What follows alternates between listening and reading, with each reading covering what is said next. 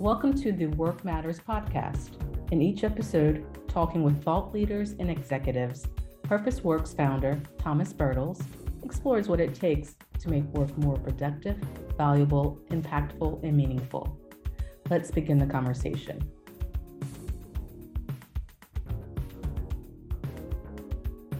Welcome to the Work Matters podcast. When it comes to making work more meaningful, productive, valuable, and impactful, the leaders actually play a huge role. And when new leaders are appointed, that oftentimes comes with the expectations that they drive change and make things happen. So the question we're going to talk about today is, how should new leaders approach this challenge? Whether you're being promoted from within or you're joining a new organization, how can you take the critical first steps in the new role?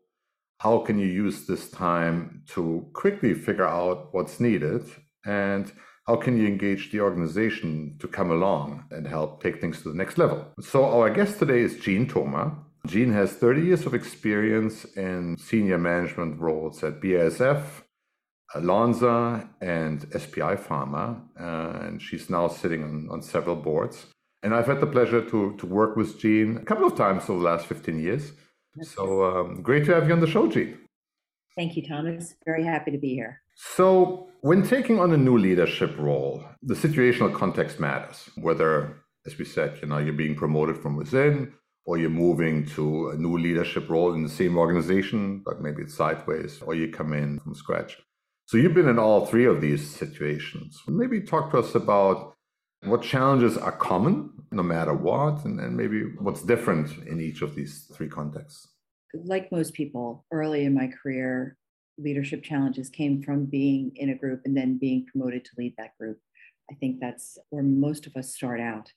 And I think in those situations, the challenge is to go from doing a specific job to managing people that do that job. And I think the number one challenge for individuals making that move is recognizing that you are no longer doing that job, that you need to get the job done through others. So it's a very, very different job. And I don't think that we focus enough in our development of people to really articulate those differences. And I think as a new leader in those roles, the temptation is, I was good at doing this job and now I'm the manager of the group, so I know how the job needs to be done.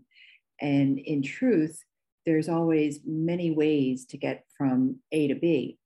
And the challenge of the leader is to allow people to get from A to B in the way that they see most effective, to demonstrate trust in them, clear barriers, and help them to get there. The important thing is getting from A to B, right? So demonstrating real leadership skill is stepping back and letting people do the job the way they do the job, as long as they're successful, of course.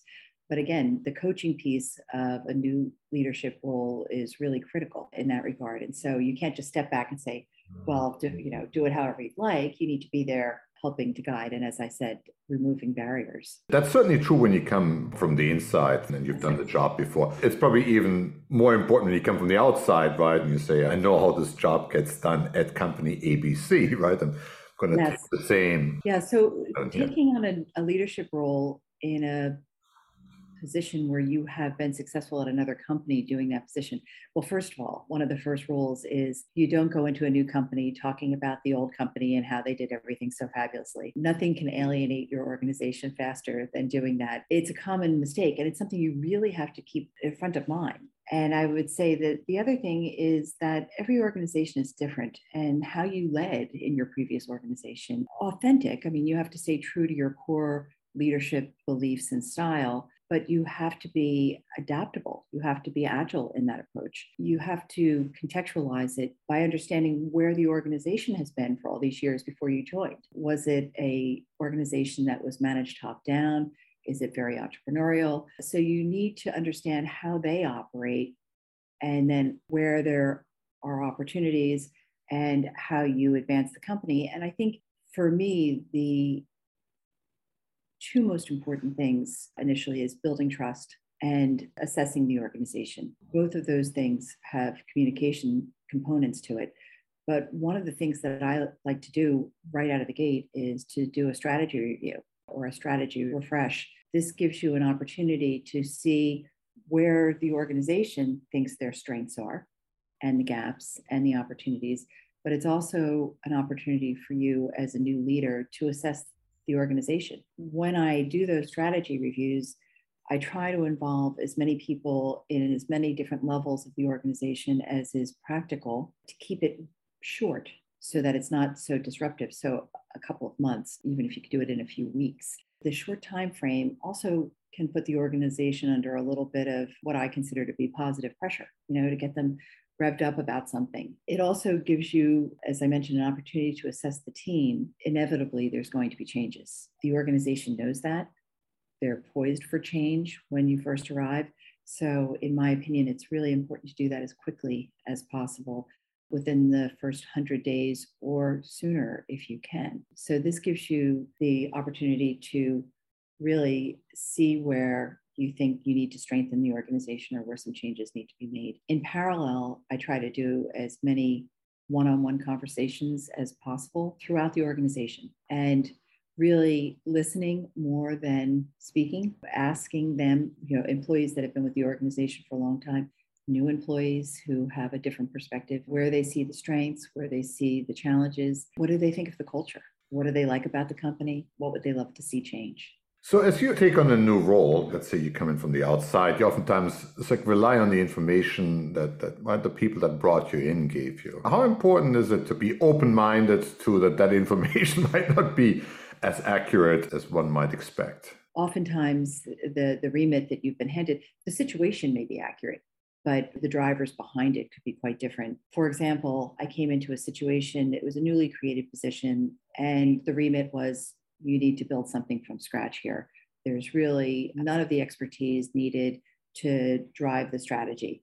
So when I came into the organization, I spent a lot of time talking to people, going around to different areas and asking a lot of questions. And what I found was that there were pockets of expertise across the organization within divisions and different business units and some real best practices. So we weren't actually starting from scratch. What we were doing was gathering those expertise, sharing best practices across the organization. An important component, or I would say side effect of that, is that people felt valued. You have some people who were off in a different part of the world, far away from headquarters, that were really doing good things, doing really interesting work and adding a lot of value. And this was an opportunity for them to get a bit of a spotlight and to see their contributions being leveraged across the organization. And that built a lot of confidence, a lot of pride. You talk about Purpose Works. People become quite motivated and become champions for these things when they see good work being highlighted and then shared across the organization. We talked about how to get started a little bit already. It's about building trust. It's about communicating. The strategy review is a great way to, I think, involve a broader number of people, but also builds a consensus around where the organization needs to go. What else is important to accomplish in the first 100 days? Building trust. I may have mentioned that, but I think that you can't mention it often enough. I think making decisions. A big part of strategy is making choices. A big part of leadership is making decisions. I would say hand in hand with that is both identifying as a leader your risk tolerance and demonstrating that to the organization. The old adage, if you're not taking any risks, you're not making any decisions. That's really true. You have to be willing to take some decisions, and not all of them will be right. You need to be flexible enough and humble enough to admit when things aren't going well and adjust. And that will demonstrate to the organization far better than words that you are willing to allow for a certain risk tolerance and create that agility in the organization to say, okay, we were heading down this path, we've learned more information, and we need to pivot because based on this new information or the experience that we're having, some of our assumptions were not quite right. And that's fine. That's appropriate, but it is more rare than you think. People get married to an idea, they feel very invested in it, and then they have a hard time making that pivot. And that teaches the organization to proceed with caution. I mean, let's take the flip side. So what are some of the things you're like a new person coming in, right? You're taking charge. What are some of the mistakes you might want to avoid, or what are some of the pitfalls? One, coming in thinking that you have all the solutions or assuming that your remit is accurate. While I've said speed is important, it is also important to pay attention. Great example. One company where I was a new leader, they had worked together for such a long time. They had these embedded dogmas that they held like a religion. And sitting back and listening and paying attention to what was being said, what wasn't being said, and some of the results that were out there, you start to learn, okay, this is such a strongly held belief. It's not accurate. There's a lot of evidence-based indications that this isn't true. You need to be able to bring them along without diminishing all that they've accomplished up to that point. You can't just say all of this is wrong and throw it up in the air. You have to say, okay, over here, this is really good. This is going really well. We need to consider what's going on over here as well, and maybe shift the focus from one area to another, shift investments from one area to another. But it's something that if your assumptions, what you're seeing, are different from what they believe, other people see it too. In many cases, they turn out to be your big champions because they've been waiting for somebody to come in and say, this doesn't feel right, or this doesn't sound right. What we're experiencing in the market isn't reflecting what we anticipate. So we need to take a look at some of our assumptions there. And when you're being brought in as a change maker, one thing I oftentimes see is that as you do your due diligence and you map out your plan, you come back, then typically reality is a little bit different than what people thought it would be. And the change that is a little bit more dramatic, right, than what people assumed. And so then you get into this, I think in German they call it wash me, but don't get me wet scenario, right? So how important is it to manage the expectations of the stakeholders above you to make sure that they come along? A very wise man once said to me, organization charts have down arrows and up arrows, and it's the up arrows that'll kill you. I think it's really important. And sometimes you get so invested in the organization below you as a leader and trying to bring them along and to make progress that you forget to bring your stakeholders along with you. And you can be doing great things, really advancing the business, attracting and retaining great talent. But if you haven't effectively brought along those stakeholders, you can lose your support and then everything goes sideways. So absolutely critically important, and a really important point, because while it is very important to manage those down arrows, you have to remember the other stakeholders as well. Talk to us about when looking at how work gets done becomes important for a new leader and how soon to tackle that. Is it important in the first 100 days to pay attention to that? Is this really subordinate to strategy and we sort of the strategy first, we get there? What's your thought? I think process and how people operate is critically important. And I mentioned the idea of having one-on-one conversations with individuals and small groups. Oftentimes you find out where the pain points are there in those discussions.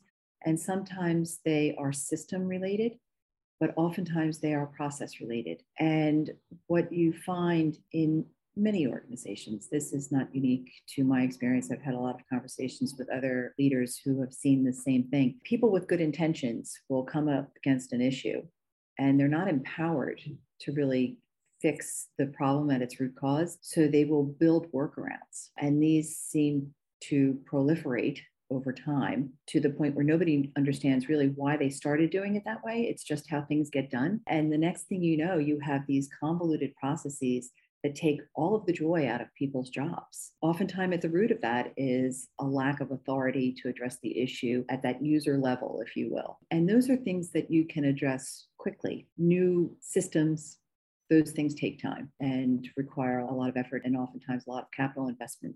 So first 100 days, highly unlikely, maybe even the first year, but you can start to clear the woods a bit before you even start to think about new systems. So that's really about what do we stop doing? How can we simplify things? How can we streamline processes, right? Before we put technology to bear to really make it. Yeah. And if you're speaking with somebody and they're telling you this really convoluted process and you say to them, well, why do you do that? Well, we've always done this. Well, do you not have the information you need to make that decision without bumping it up to 3 different people? Oh, no, we know. We have the information. We're just not authorized. So it's those kinds of simple things where you can just say, okay, leave that one with me. And then as the leader, you can go off and talk to whomever is the leaders, the managers, whatever of that group, and just, double check, make sure that their understanding is the same, and try to take those things out where you see them. That also really helps to motivate the organization. Everybody likes to streamline. I think that we are all pretty similar. We like to think that the job that we have, that we're being paid to perform, is contributing to the success of the organization. And the more clear we can make that for every person in the organization, the more we can tie their job to the success of the business, the success of the strategy, the more fulfilled their job becomes for them, or fulfilling. I think it's important that it's like at the business level overall, right? There's a clear purpose. It's like what we're trying to build together. Mm-hmm. But also I think every individual job got to be purposeful and meaningful to the extent that's possible, right? Yeah. Sometimes. Well, I mean, if you're paying somebody to do a job, there should be some meaning to it, right? They should be contributing to the organization. Otherwise, it's hard to justify the job. I think that really embracing that and encouraging people to feel valued helps everybody. Nobody wants to think their job is non-essential. Yeah, absolutely. Jean, thank you so much for taking the time to share with you your insights around how new leaders can effectively take charge and have an impact on the organization. Very much appreciate having you on the show. My pleasure. Thanks, Thomas. Thank you. So here are my takeaways from my conversation with Jean Thoma about how to approach a new leadership position, whether it's from inside the company or you're joining a new organization. First, it is wise to discount your own experience. You might know exactly how the work should be done or could be done, but there are many ways to get from A to B, and insisting on your way is a surefire way to alienate everybody. Secondly, a strategy review is a great way to get started, to engage the organization, and also help to make assumptions about how work gets done explicit. Thirdly, it's all about building trust, and you demonstrate trust by listening. Fourth, realize that your decisions signal your tolerance for risk and make them deliberate. Fifth, don't forget to take your boss along. You got to make sure that your leadership is behind you. As Jean puts it, the organization chart has up arrows and down arrows, and it's the up arrows that kill you. My personal favorite, take advantage of opportunities to fix work and remove roadblocks. It helps you tremendously to motivate the organization and build buy-in and commitment. Those are my takeaways from the conversation with Jean. I very much enjoyed it. I hope you did too. See you on one of the next podcasts. We hope you enjoyed this discussion. If you did, please subscribe, like, share, or comment. Until next time, let's make work matter.